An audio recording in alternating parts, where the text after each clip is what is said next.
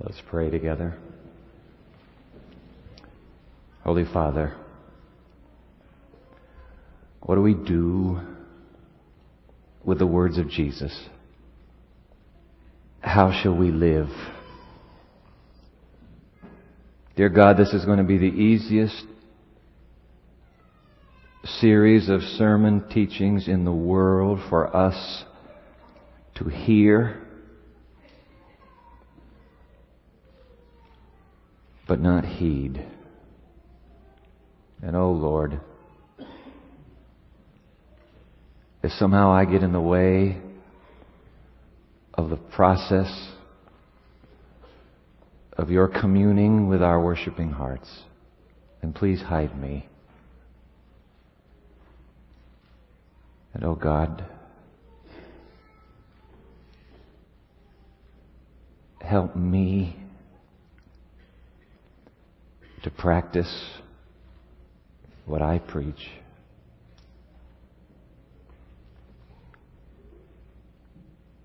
Jesus is coming soon, Father.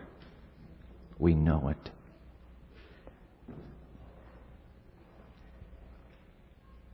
But something yet needs to happen inside of us. Could this be the divine catalyst that can open our hearts up to become like our Master? So for the few moments we have, please speak through Holy Scripture. In Jesus' name we pray. Amen. This is a very tough series to preach, because I know that all the while I preach, there is a voice inside of me that is shouting, "So what are you doing about what you're talking about?" It's easy. It's a piece of cake to say the words.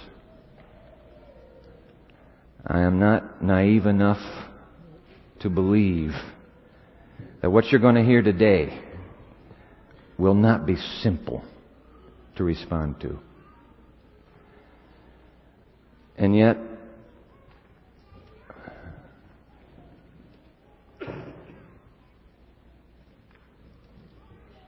living on the doorstep of eternity as we are, if our hearts don't change,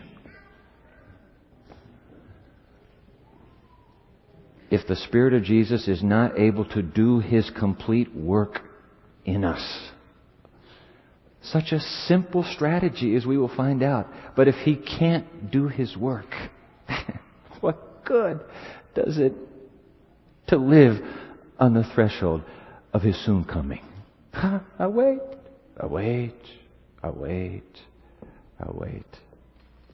So, I want to thank the student who came up in our prayer just a moment ago. I am wrestling in this prayer. I am saying, God, what are we going to do? What am I going to do? And I want to thank this student. Unbeknownst to anything, I've not had this happen before, but she just reached out a hand in the middle of that wrestling and put it on my shoulder, and it was as if God Himself was saying,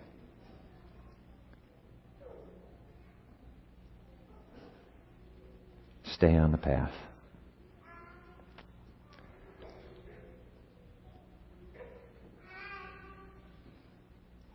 Some were upset with what was said last week. You're meddling now. Stay out of our affairs. You stick to your side.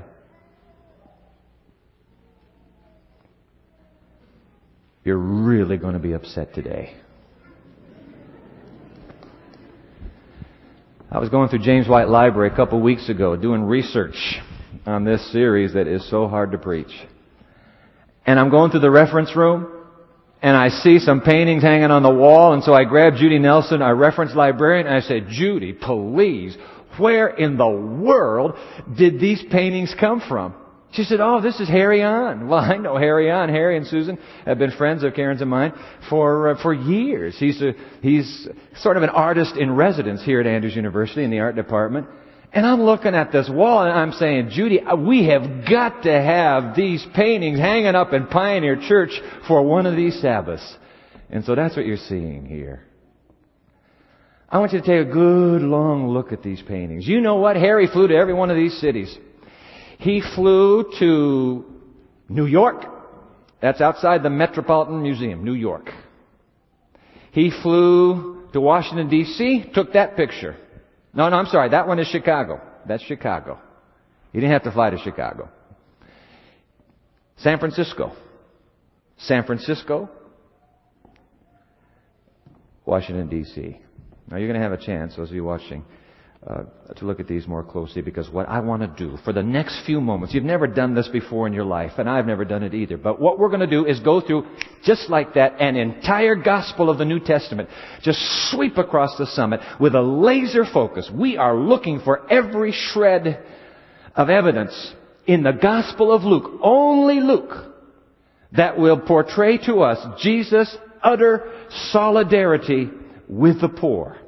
Take your study guide. It's in your worship bulletin right now. Ushers, let's put them in everyone's hand who does not have a study guide. Thank you very much. Hold your hand up. I want the children to be able to have these study guides. The ushers actually have 2 pieces of paper to give to you. One is gray, one is blue. Make sure you get both. We won't get to the blue until a few moments from now. Get the study guide in your worship bulletin. Those of you watching on TV, I'm going to put it on the screen right now. This is our third part in our series, The Repairers of the Breach. And if you will go to our website, www.pmchurch, that's our church, Pioneer Memorial Church, pmchurch.org, click it on the study guide winter series. You'll see it, new series. Click it, 3 clicks, and you will get the study guide. And so you can actually right now, while you're watching this, have the study guide in front of you. Through the miracle of modern technology. This study guide is going to be a keeper this time, because I've gone through, carefully reading the Gospel of St. Luke, 13 pieces of evidence that describe Jesus' solidarity with the poor.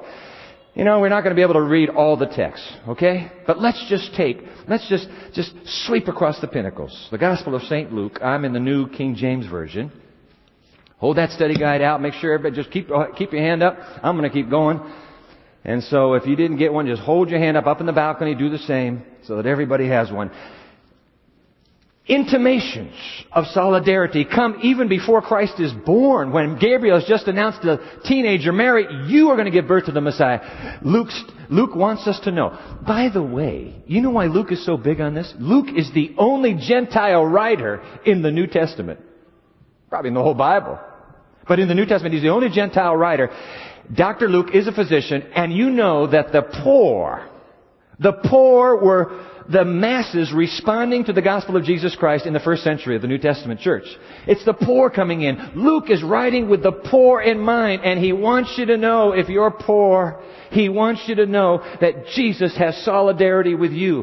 And so that's why Luke, and you'll see some amazing little twists and tweaks that he does on the story of Jesus to show Jesus' solidarity. Okay, let's go back, because this is a teenage girl. She is pregnant. She's pregnant out of wedlock. This is embarrassing, but she's been told by an angel that she is bearing the Messiah. So let's go to Luke chapter 1.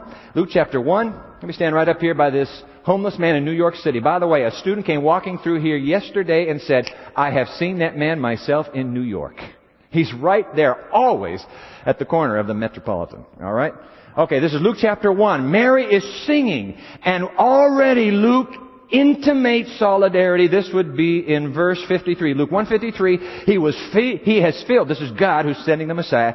He has filled the hungry with good things, and the rich he has sent away empty. You're going to see this now tug all the way through. Poor, rich, poor, rich, poor, rich. Jesus allies himself with the poor. In fact, you go to chapter 2. Look at the way he was born. We know this. Luke chapter 2, verse 7. She gave birth to a son and wrapped him in swaddling clothes, you remember, and laid him in a what? She laid him in, they just found a little container. That was what they were living out of. She found a container and laid him in a manger. If you go to Luke chapter 2, verse 15, you see that the people who responded to this good news are themselves dirt poor, the shepherds. And if you go to the end of chapter 2, Luke 2:24, you're going to discover, let me go over to this man from San Francisco, because that's where he took this picture, came back to his studio here and painted it. We got a chicken sitting on his head. That's a real life homeless person.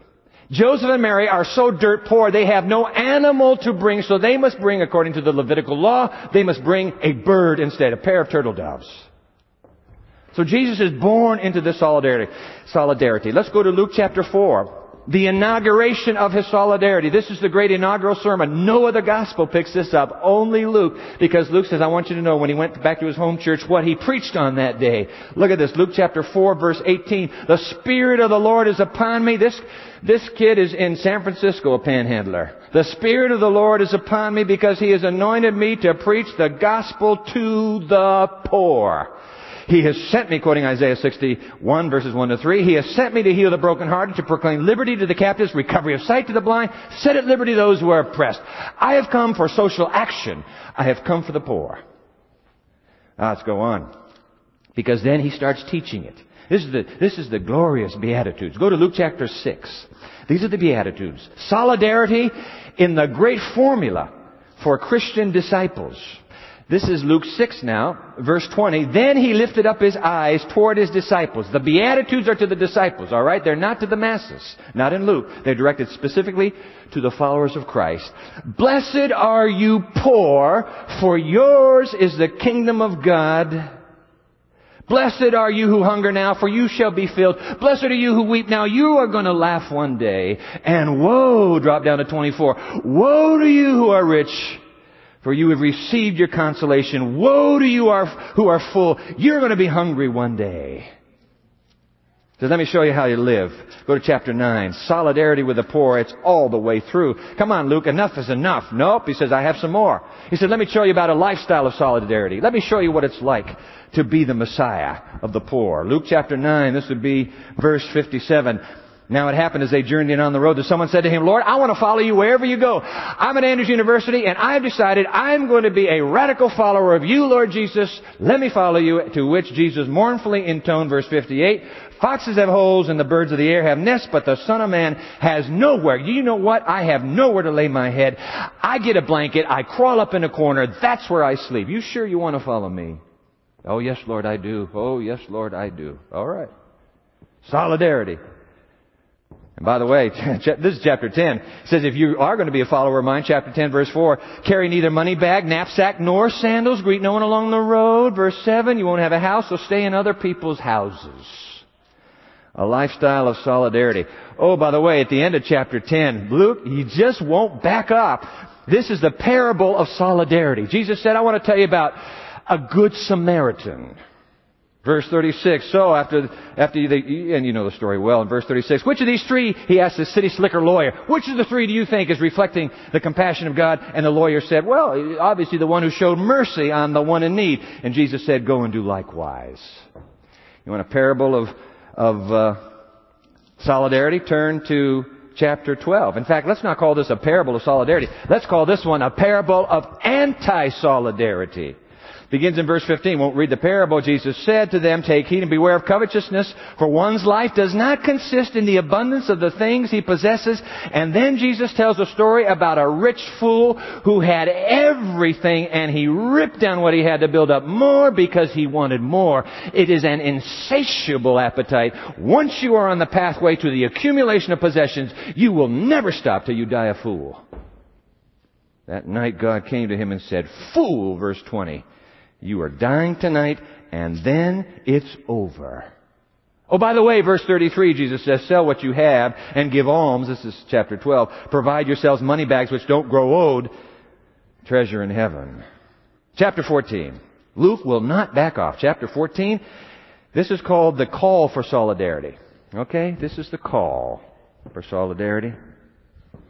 Jesus says, you want to do something? You know, I got an email. I have never gotten more emails. This is the truth. I have never gotten more emails from a single sermon I've ever preached in this congregation than from last Sabbath. Students, I mean students. Student after student after student. I want to thank every one of you. Try to answer all of you. One of the students said, you know what, Dwight?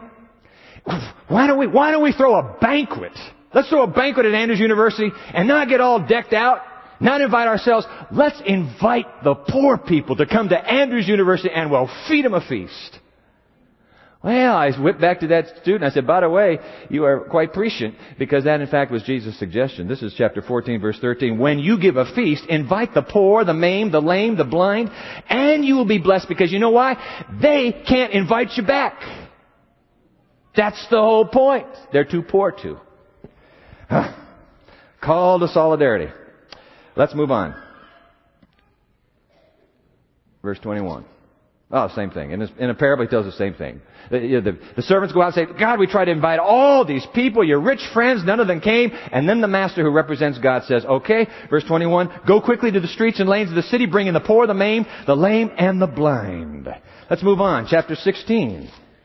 Ooh, boy, I wish I could skip this one, because this is the anti-solidarity among the religious.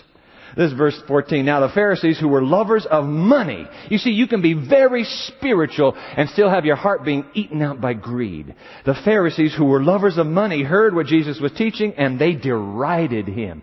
So there it is. Anti-solidarity among the religious, and now here goes anti-solidarity among the rich. That He told a parable. This is St. Joseph in Benton Harbor, by the way.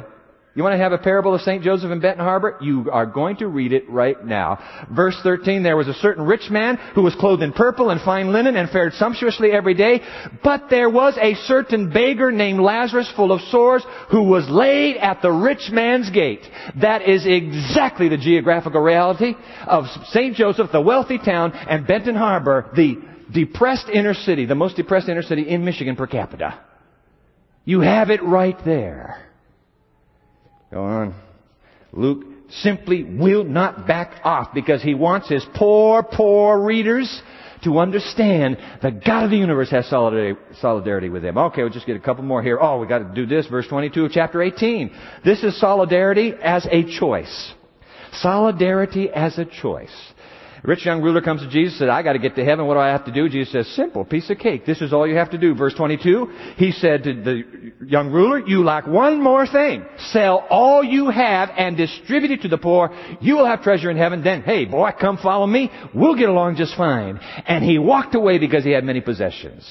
Now, this is the solidarity as a choice. Hallelujah. Luke wants us to know that rich people are all not like the rich young ruler. And so in chapter 19, he has another solidarity call with a very different response. Verse 8, then Zacchaeus stood and said to Jesus, look, Lord, I will give half of my goods to the poor. Because you have solidarity with the poor. I want solidarity with the poor. I want to be your follower.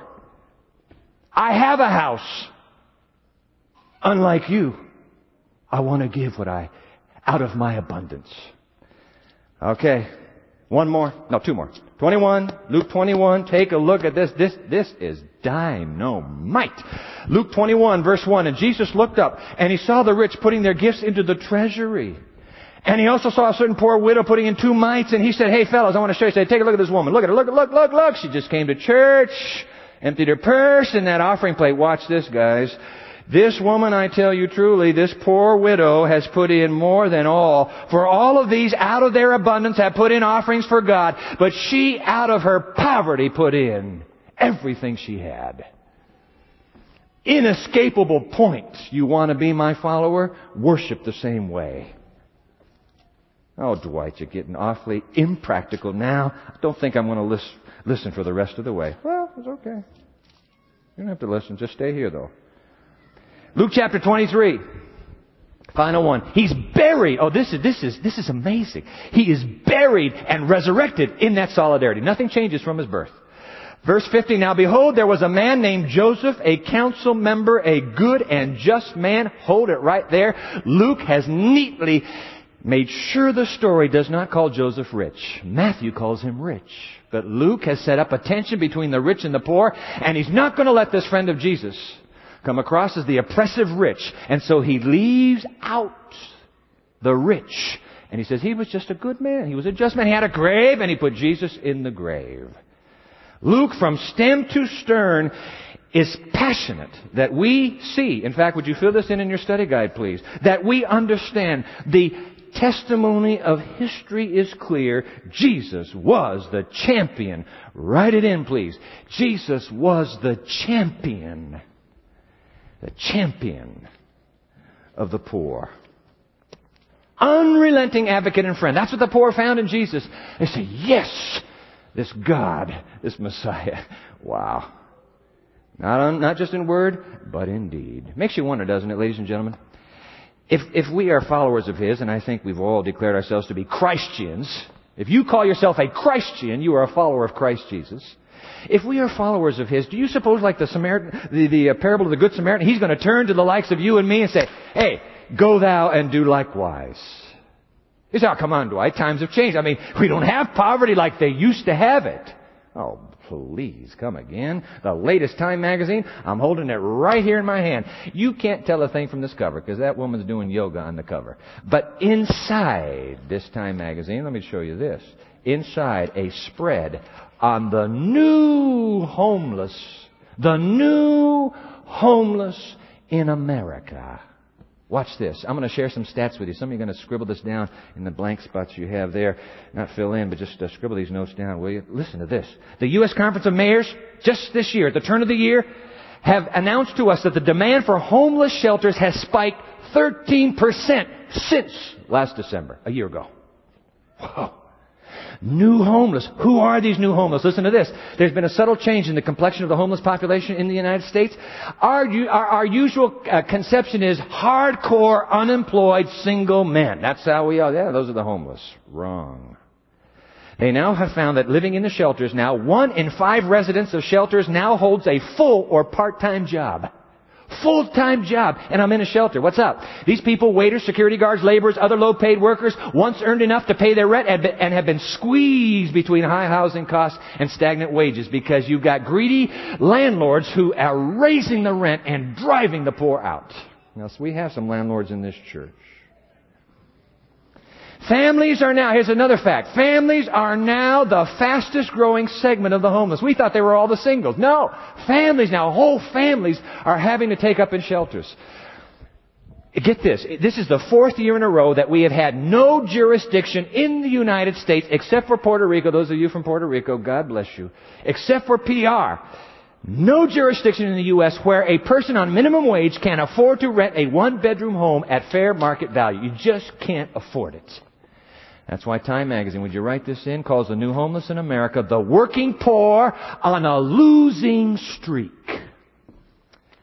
The working poor on a losing streak. Wow. Stories. You got to get this issue. I mean, story after story after story. I want to read, Jan Wren, she's one of our own here. Jan and Bruce Wren, faculty here. Jan is. And so she wrote a piece in collaboration with Herb Helm. You know Herb Helm? Also one of our faculty here. They put a book together that Herb edited, Many Voices, an Introduction to Social Issues. Listen to this. You want to know who the poor are? Let's put this on the screen. Millions of Americans with full-time working family members are poor. Being employed does not guarantee escape from poverty. In the mid-1990s, will surprise you, the working poor were almost equally distributed among city, suburbs, and rural areas. Most, that would be 62%, had graduated from high school. We thought they were all flunkies. No, they'd been through high school, most. Read on, most were white. And about half, were married. I had some people come in last Sabbath. Come through the line. 2 separately. Come on, Dwight. Please, you got people here who aren't carrying their load. What am I supposed to do? Lift the load for them? They're lazy. They're not getting work. They're just, what's the word? They are, he didn't use the word, so I don't have to try to think of it. But, what's a bloodsucker? What is a bloodsucker? Leech. They are leeching. They are leeching off of society. Kind of reminds me of Ebenezer Scrooge. Aren't there enough poor houses for the poor?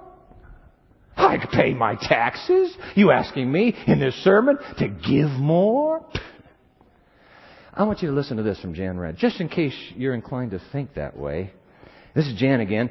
Some argue that the working poor are lazy and that if they had worked harder and longer, they would not be poor. No. However, studies have shown that most of the working poor would remain poor even if they worked 40 hours a week, 52 weeks a year. Thus, working more hours is not a solution to poverty because the problem is low wages or jobs that do not provide full-time employment. At the end of the 1990s, get this, a minimum wage earner paid $15.15 per hour would earn $10,300 per year. This is far below the $16,660 poverty threshold for four. You can't make it. No wonder Time calls them the working poor on a losing streak, who earn just enough money to be ineligible for some government assistance. What do we do for them? Are they my neighbor, Lord? Are they? No, fortunately, not mine. You know, the media have poked fun. Did you follow this the last few weeks? They've been poking fun at a Christian group out of Pennsylvania who've been talking about our SUVs, our gas-guzzling SUVs, and they've been saying, you know what you need to decide before you buy an SUV? What would Jesus do? You remember that? And the media's just had a heyday. Oh, shall we ask Jesus about this? Shall we ask him about that? Well, let's ask the question. Fill it in your study guide. What would Jesus do? What would Jesus do about the poor? What would he do with the economically disenfranchised, the financially marginalized, the socially alienated? What would Jesus do if 12 miles down the road from Benton Harbor, he was the one on a campus and in a congregation and in a community? What would Jesus do? Let's ask him. Let's go to the Sermon on the Mount. That'll be all we take from Luke. It's just Luke 6. So Luke 6. Go back to the Sermon on the Mount. What would Jesus do? This is Luke 6, verse 20. Then he lifted up his eyes toward his disciples. Okay, if you are a Christian, this is for you. Blessed are you poor. Do you know how this reads? How this reads in the Greek? It goes, blessed the poor. Bless the poor. They're blessed. Blessed are you. Those of you who are poor, relatively speaking, and you understand that even your poverty is rich compared with the world, but relatively speaking, you sense your poverty. Good news here. You are blessed. Blessed are the poor, for theirs is the kingdom of God. Drop down to verse 24. But woe to you who are rich, for you have received your full consolation. What is up with this dramatic, in-your-face almost contrast between Jesus' attitude toward the poor and his attitude toward the rich? Well, let's just get this straight right here at the outset. Jesus is not down on rich people as people. You understand that? The rich are as much recipients of the grace of God are as the poor. In fact, might I remind you, some of Jesus' best friends were rich. Nicodemus, Zacchaeus, Abraham, Solomon. These were all my friends. He called Abraham my friend. And I also remind you that the rabble, poor and impoverished rabble, were the ones screaming bloody murder. They turned on Jesus at the end. So it doesn't matter. You know, the question is not who's friends with who here. The issue is, obviously, God loves all His children alike. But the compelling issue, write this in your study guide, the compelling issue is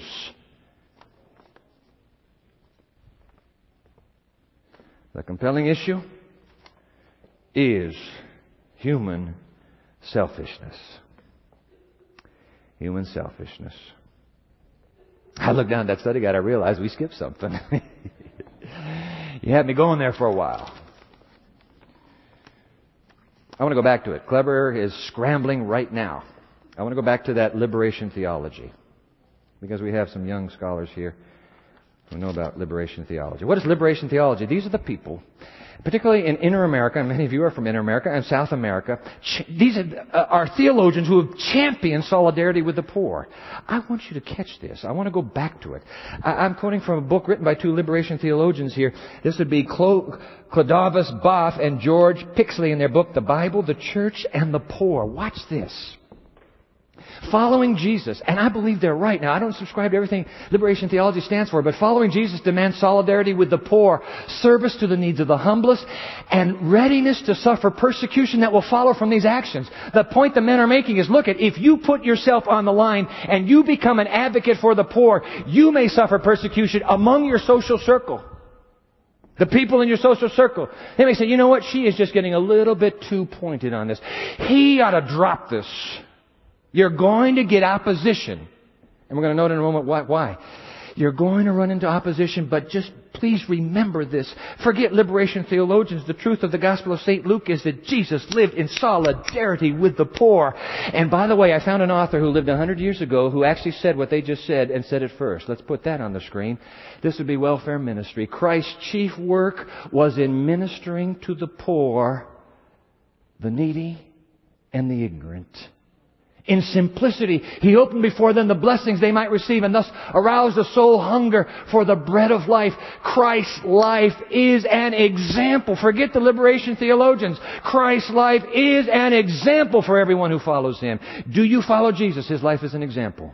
That's why this solidarity for the poor is not an option. It's not like you're getting a degree here and let's see, this will be an elective. I think I'm going to make solidarity with the poor an elective in my life. It cannot be an elective. In a moment, you're going to see that you won't be saved. You won't be saved without it. All right. So, the compelling issue is, here we are. The compelling issue is human selfishness. Thank you, Pastor Esther. That's why I assigned you the front pew. You are so sweet. Thank you very much. She's very thoughtful. She always has been. All right, now I want you to go back to the first side of this page because Kleber's going to find this now. I just want to fill this in. I want to make sure you get this here. So what would Jesus do? We left it out. Christ's chief work, there it is. I tell you, these guys in the booth are wonderful. Christ's chief work was in ministering to the poor, write it in, the needy and the ignorant. Christ's life is an example to all His followers. Write in the word example. That way you won't forget it. This is not liberation theology. This is a woman who also, like Jesus, had a solidarity with the poor. Oh my, she could just get ignited on this subject. So it's okay if you and I get excited once in a while about it too. Now you turn the page over on the study guide. The compelling issue, obviously, is human selfishness. Because you see, when Jesus says, "Blessed are you poor, and woe to you rich," here's what He's doing. He's drawing a dramatic contrast between humility and pride. Blessed are you dirt poor, for you have nothing in life left to be proud of, and God one day is going to give you everything. Hang on, you're going to get everything. And woe to you filthy rich, for you have everything in life you're proud of, and God one day will leave you nothing. That's the point. He's pleading with the hearts of both the rich and the poor. In clarion tones, He's saying to the rich what He's going to say to the rich young ruler just a few days later. He's going to say how hard, this is Luke 18:24, how hard it is for those who have riches to enter the kingdom of God. It's almost impossible.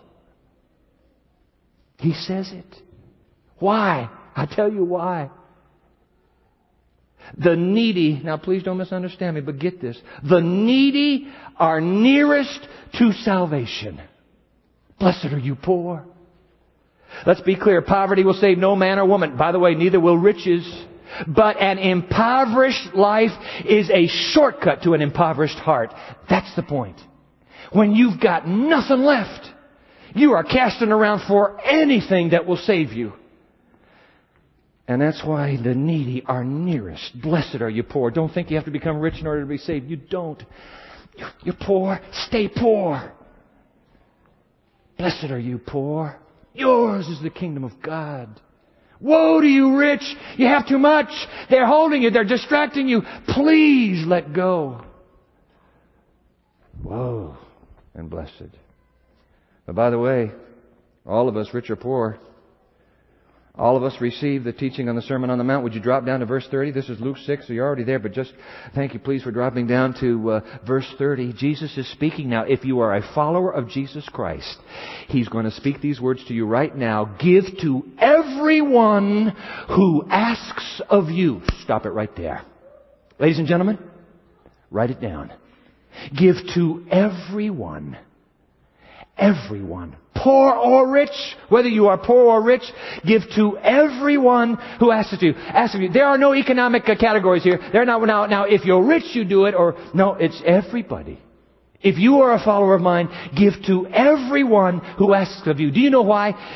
Because nothing cuts to the heart of human selfishness. The spirit I have, and I tell you, I am riddled with this. I always want to cling to. I want to hold on. Nothing cuts to the heart of human selfishness than the command to let go. Just let go. I'm going to kill that selfishness in you, Dwight. I'm going to kill it. The only way I can kill it, you have to let go. And I'm going to give you a rule, Dwight. For the rest of your life, give to everyone who asks of you. Telephone, raising money for a fire department, mail, March of Dimes, church, plate goes in front of you, give. Ladies and gentlemen, this is embarrassing. This is shameful. Come on, Luke, you left something out. There are qualifications. I am not going to give a penny of my meagerly earned possession. I'm not going to give a penny until I am certain that this man is truly needy, that I am certain she's going to spend it the way I think she should spend it, and I am certain this organization is in fact reflecting my values. I'm not going to give a penny. Jesus gives not a single solitary loophole. He says, you just give. You understand me? You give. Because, Dwight, you have a huge problem. You are one of the most self-centered people I know. And I'm going to break your fingers. I'm going to break your fingers. You quit hanging on to that. Let go. You give. Anytime somebody comes to you, you give. Give. It's the only way I can cure you. You are so selfish. Give. Oh, Jesus, did you have to do this? Give. And by the way, you're saying, oh, but I can't give because it says the Lord loves a cheerful giver, and I'm not cheerful right now, so I can't give. I want to quote another text to you. Hezekiah, fake it till you make it. You've read that in Hezekiah. Fake it till you make it. What's that mean? That means that to get this started, to break the fingers that are clutching those few little paltry pennies, you have got to just do it anyway. Force yourself. Force yourself to give. Force yourself. I know, I just was reading it late last night. 1 Corinthians 13. Even if I gave all my goods to the poor, but I don't have love, nothing, zero, nada, worthless to me. So I know. But you're not going to start out happy. You're not going to be a cheerful camper to begin with. Just give. Fake it till you make it. I'll take care of the heart, Dwight. You just take care of the hand. Huh? You just put the hand in, put the hand out. You know what I do with Salvation Army people? Why are they always around at Christmas time? I mean, when I should be feeling happy, buying gifts for all my family, spending all that money. They're always ding, ding, ding, ding, ding, ding, ding, ding, ding, ding, ding, ding, ding, ding, ding. You know what I do? I just look the other way. I say, well, you can't give. How do I know? You know what? I'll bet you this guy is stealing out of this thing. I mean, I don't know where this money's going. I'm not going to give to that. Give to everyone who asks of you. Ding, ding, ding. You give. Guys, do you see what God is doing? He doesn't put a single qualification. He just says, give, give, give. If you're going to India, give. You're going to Chicago, and you're on your way into Macy's, and there's somebody on the sidewalk, I want to tell you, Jesus says, if you want help for your selfishness, reach into that purse or wallet and you give. You give.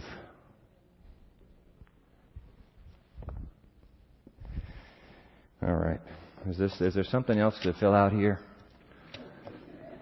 Okay, let's fill it out then. According to Jesus, nothing is so powerful an antidote to selfishness as unselfishness. Unselfishness. Write it in, please. Fake it till you make it. Just give. Give to everyone. By the way, you got to catch this, verse 38. Give and it will be given to you. Good measure, pressed down, shaken together, running over, will be put into your bosom. For with the same measure that you use, it will be measured back to you.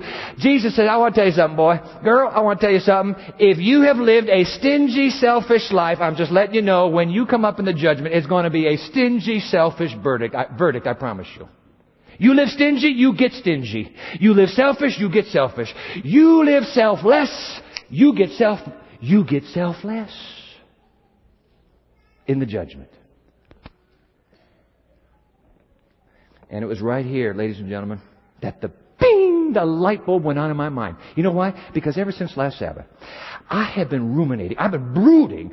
How could that quotation we shared be so unequivocal? It just can't be. There's got to be a trick. You know, it's hyperbole. It really can't be true. And then all of a sudden, I saw it. Now, you remember last Sabbath? Matthew chapter 25, you remember that Jesus says, I'm going to come and then I'm going to take all the people of earth and they're going to be sheep and goats. You remember that? And He's going to say to the saved, come on in, you blessed of my Father. I was hungry and you fed me. I was thirsty and you gave me something to drink. I was naked and you clothed me. I was in prison and you came and visited me. Come on in. And they're going to say, whoa, Jesus, I never saw, we hoped to have seen you. We never saw you. And then Matthew 25 verse 40, inasmuch as you did it to one of the least of these, my brothers, when you walked by me, you stopped and you looked straight in my eyes. I saw you walking by. You stopped. And you reached in and you were going to buy yourself something in Walmart, but you reached in and you gave to me. You did it. You did it. Come on in. Your heart beats like mine. Come on in. And of course the lost is the other way around, as we all know. No need to live that dreary part of the parable. But here's the quotation.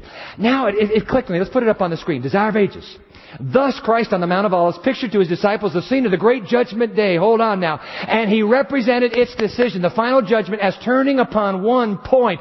Woe, when the nations are gathered before Him, there will be but two classes, and their eternal destiny will be determined by what they have done or have neglected to do for Him in the person of the poor and suffering. Can you believe that, ladies and gentlemen?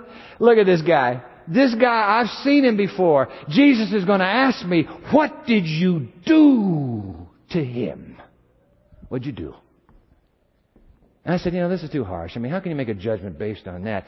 And then it hit me. What is the issue of the judgment? The issue of the judgment is this. Who's your God? Isn't that it?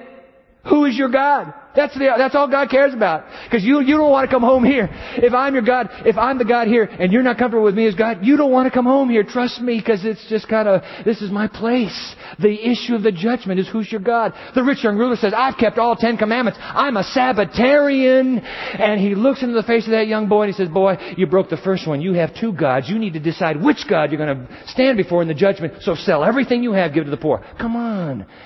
We can go together. Who's your God? You see, the issue is selfishness. Do I worship me? That's my life of selfishness. Am I pursuing my education for the sake of financial accumulation for me? Never mind poverty 12 miles up the road. I'm going to get a great career. And boy, I'll tell you, someday I'm going to make a boku bucks. Do I build my house for the sake of my excessive desires and keeping up with the Joneses? I don't understand it. In this community, the houses are getting bigger and bigger and bigger. Our families are getting smaller and the houses are getting bigger.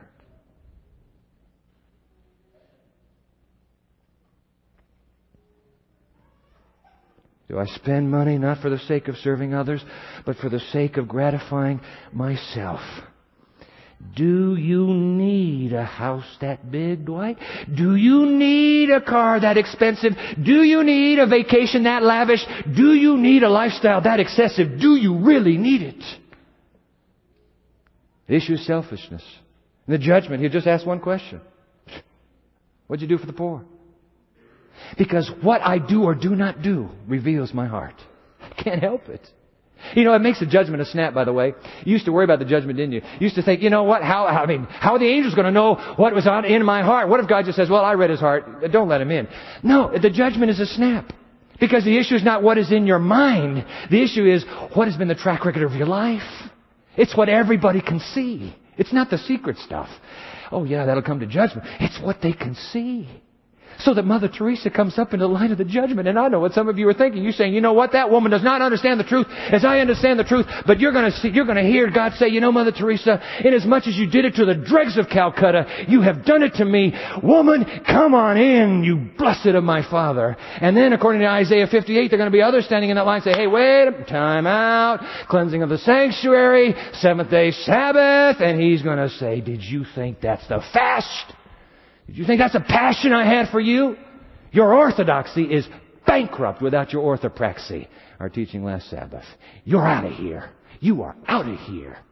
Ladies and gentlemen, the issue is selfishness. The issue is character development. God has no other way to make sure that I develop the heart of Jesus than to say, okay, boy, every time somebody asks anything of you, I am commanding you, you give it. You don't ask what they'll do with it. You don't have to give a lot. You just give every time. That little widow, corrupted ecclesiastical system, and she empties her little threadbare purse when she could have said, you know what, the way this church spends the money in Washington makes me sick and I am not giving a thing. Jesus said, forget the rich. Didn't even dent their wallets. She gave everything. Take a lesson, boys. Did you see that girl? Take a lesson. Watch that woman. That's what solidarity with the poor is all about. Whoa. That's why in the judgment, I better get this in. Get ready to sit down here. The judgment's defining question. What did you do for those more needy? That's all they're going to ask. I know you're poor. By the way, I got to know from somebody last week. Dwight, do you understand how many poor people there are in Berrien Springs? Here you are preaching about Benton Harbor. Oh boy, don't miss next Sabbath. In fact, listen, you ought to miss next Sabbath. If you do not want your conscience aroused and your heart stirred up with some stories I'm going to share, there are a lot of churches in this community. They're all over. Find another church. Do not be here next Sabbath. If you know poor people, tell them to be here next Sabbath. Tell the poor to come.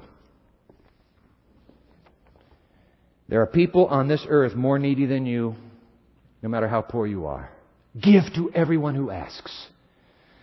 All right, Isaiah. That's why we have Isaiah 58, our theme passage for this series. God, this is the New Living. I love this. I want you to share your food with the hungry and to welcome poor wanderers into your homes. I want you to give clothes to those who need them and do not hide from relatives who need your help. Oh, and if you do these things, God cries out, you're going to make it in the judgment. You're going to make it. Hallelujah. Your salvation will come like the dawn. Yes, your healing will come quickly. Are you stuck with a hard-hearted, selfish heart? You give and your healing will come. Your godliness. Hey, what we behold, we become. You must have been following Jesus. Godly means godlike. Your godliness will lead you forward, and the glory of the Lord will protect you from behind. You won't have a thing to worry about in the judgment, because inasmuch as you did it to the least of these, you did it to me. Apparently, fill this in, nothing is so powerful an antidote to selfishness as unselfishness. Between services, my friend Peter Swanson gave me this sentence, and so we've got a screen for it, and I'm going to put it on. 100 years ago, these words were written, continual giving starves covetousness to death. That was it. That was the whole point. That's it. You now have the point of the sermon. We can go home. Continual giving starves covetousness to death. Give to everyone who asks you. You want to get over that selfishness of yours? Give to everyone who asks you. Want to get over that selfishness of yours? Give to everyone. I know you're a student here. Give to everyone who asks you. Give to everyone. That's what the rabbi taught us. Give to everyone who asks you. God isn't being mean. He's not being stingy. He's not being hard-hearted. Nope, He just said, I'm so desperate, Dwight, to save you. Please, get my heart in yours. Become like me. Give to everyone. Give to everyone who asks you. Where can I find a heart like Jesus? Go to the cross. There He is, the champion of the poor. We sing that little chorus. Look, turn your eyes upon Jesus. Look full in His wonderful face. Let's put it on the screen, please. The champion of the poor. And the things of earth will grow strangely dim. Just go. There is where the champion of the poor died. He died for the poor. He died for the middle class. He died for the wealthy. He died for us. If I went to the cross every day, looked at that picture and said, Jesus, give me a heart for solidarity with the poor, I promise you, He will give it to you. Mother Teresa one day was being visited by a rich American who was absolutely dumbfounded with her fierce commitment to the dregs of Calcutta. Lady, why do you do what you do? And she had a simple answer to him. She said, "Oh, sir," she said, "sir, we are a contemplative order. First we meditate on Jesus, and then we go out and look for Him in disguise." Makes you wonder, doesn't it? Where is Jesus in disguise in Benton Harbor right now? It's warm here. I'm comfortable. You're happy. Dinner's on the way. Where is Jesus now in Benton Harbor? I want to close by your taking out a blue sheet that was in your bulletin and holding this in your hands. You want to see the eyes of Jesus? Just look in this sheet. Just look in this sheet. His eyes will look out of this sheet at you. And I want to invite my friend Althea Hutchinson to come up here. Althea is the director of Andrews University Outreach to Benton Harbor. I am so proud of this young woman. She's a junior from Maryland, graphic design major, and God has made you the head of this ministry to the streets and the neighborhoods of Benton Harbor. You got a great team. Let me see. Make sure we have this on. Yep, it's on. I want to ask you, this 6 years ago, somebody was sitting here in church and we were sharing the line, we must come to the place where what breaks the heart of God breaks our hearts too. And two of our university students, Heidi and William, went out and started this ministry. You've inherited the ministry. Refresh our memory again. What is the vision of Benton Harbor Street Ministries? Okay, our vision basically... let me just get a microphone working here. We can do this. Maybe the battery's gone. Well, we don't have to have that one. Let's do this one. Is there anybody in the booth at all? Okay. I think there's somebody up there. Yeah. Let's do this, Althea. Well, what's the vision? Why Andrews University students heading to Benton Harbor every Sabbath afternoon? Okay. Basically, our mission is based on developing relationships with people and building up our community. Okay. We're also trying to meet needs through our relationships. Spiritual needs? Spiritual needs, emotional needs, physical needs. Physical needs as well. And that only happens through the relationship. We feel that that's the most important way. You're talking about giving in your sermon. Yeah. We're going to give of ourselves. Put a smile on someone's face. Hold the hand of the elderly as they're sitting in their bedsides.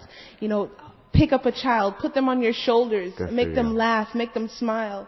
And it's through that relationship and that consistency of getting to know them that you share with them Jesus Christ and what they've done for you. Hallelujah. That's exactly what Jesus is trying to teach us. Now look at 3 o'clock Sabbath afternoons in front of Lamson Hall.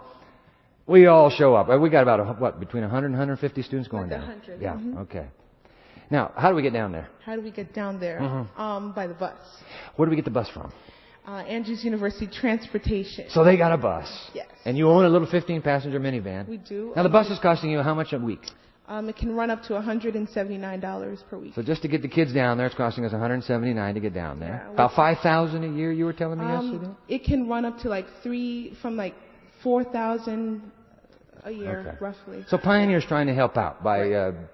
Pioneer has donated $3,000 this semester, and that has donated $1,500 the previous year. All right.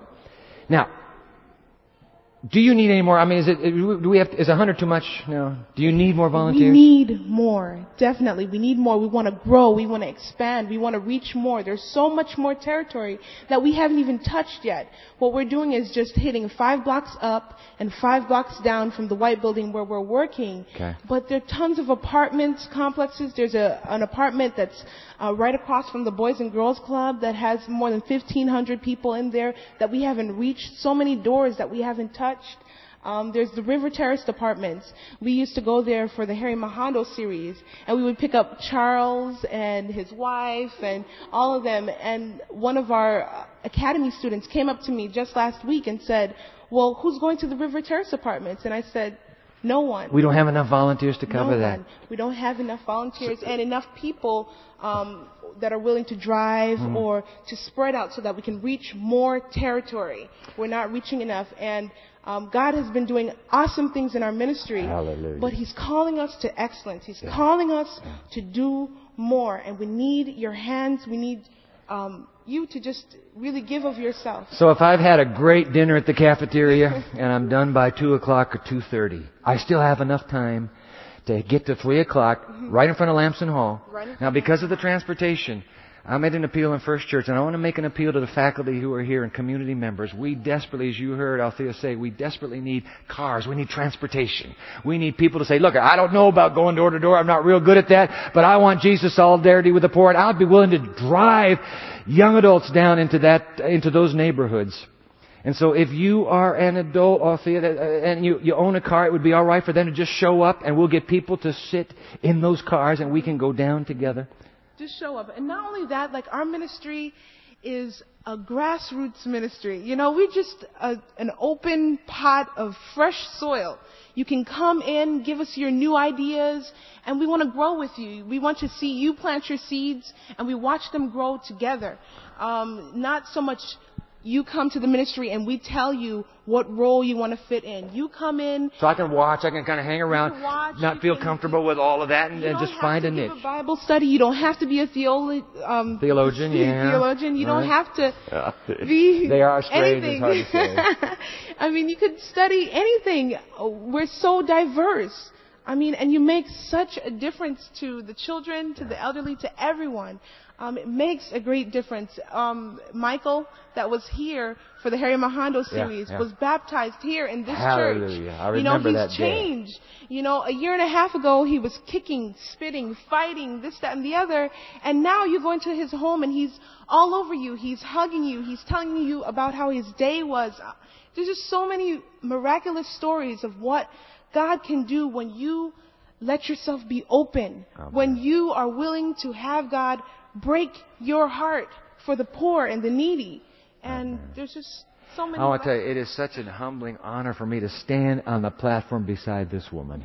Here is a young adult who has enough to do to get through school, who is giving a major segment, Althea, of your life in leadership during the week, putting the ministry together for Sabbath. And I want to, while Althea, you're still here, I want to invite every student who is wanting to have a heart for the poor. Look, you can't do everything. You can't give a penny because you don't have a penny.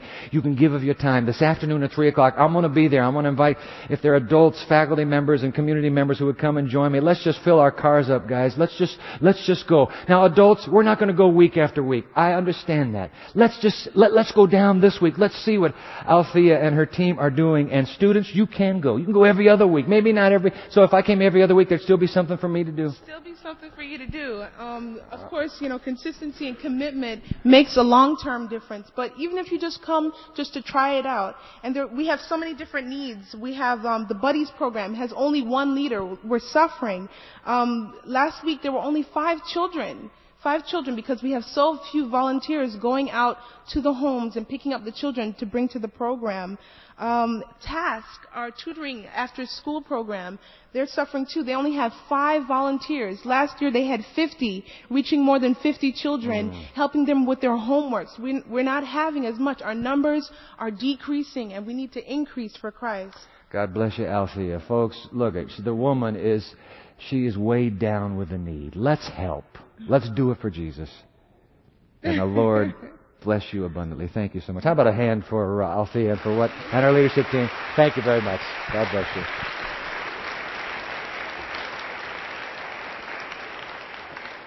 Well, if we're going to make the 3 o'clock appointment, we got to go. So this blue sheet, I know, the blue sheet. I wish you would take this blue sheet because not everybody's going to go Benton Harbor. Now, you might want to go this week just to get a feel for a ministry that I'm so proud. There are not many universities in our community of faith who are doing what our kids are doing. I am so proud of them.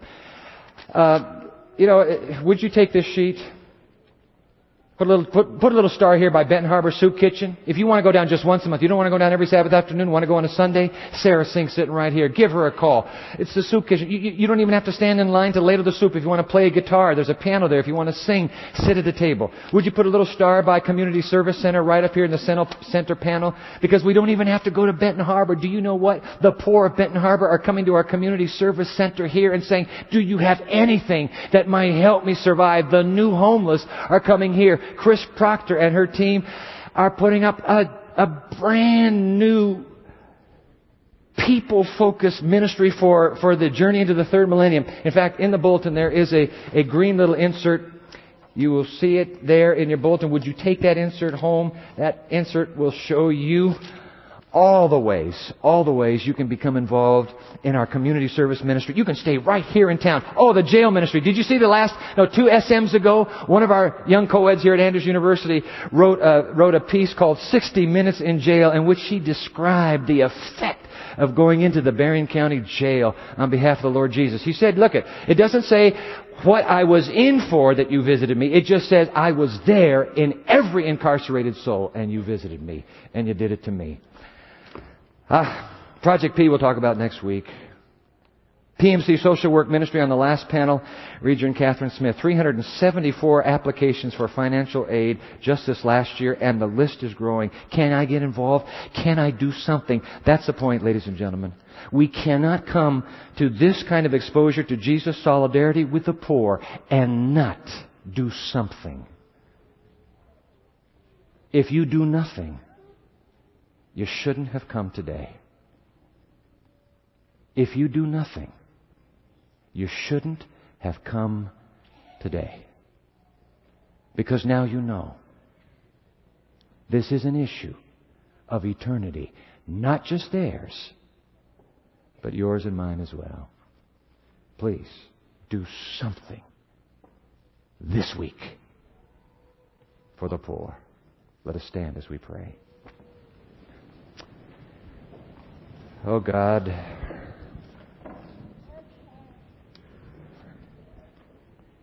a world crying all around us.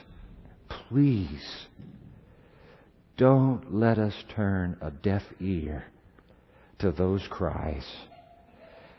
The homeless on the platform today, the needy around us tomorrow. Please, dear Jesus, do something, so that having heard, we will heed and we will follow. In the name of the Lord Jesus, let us go forth. Amen.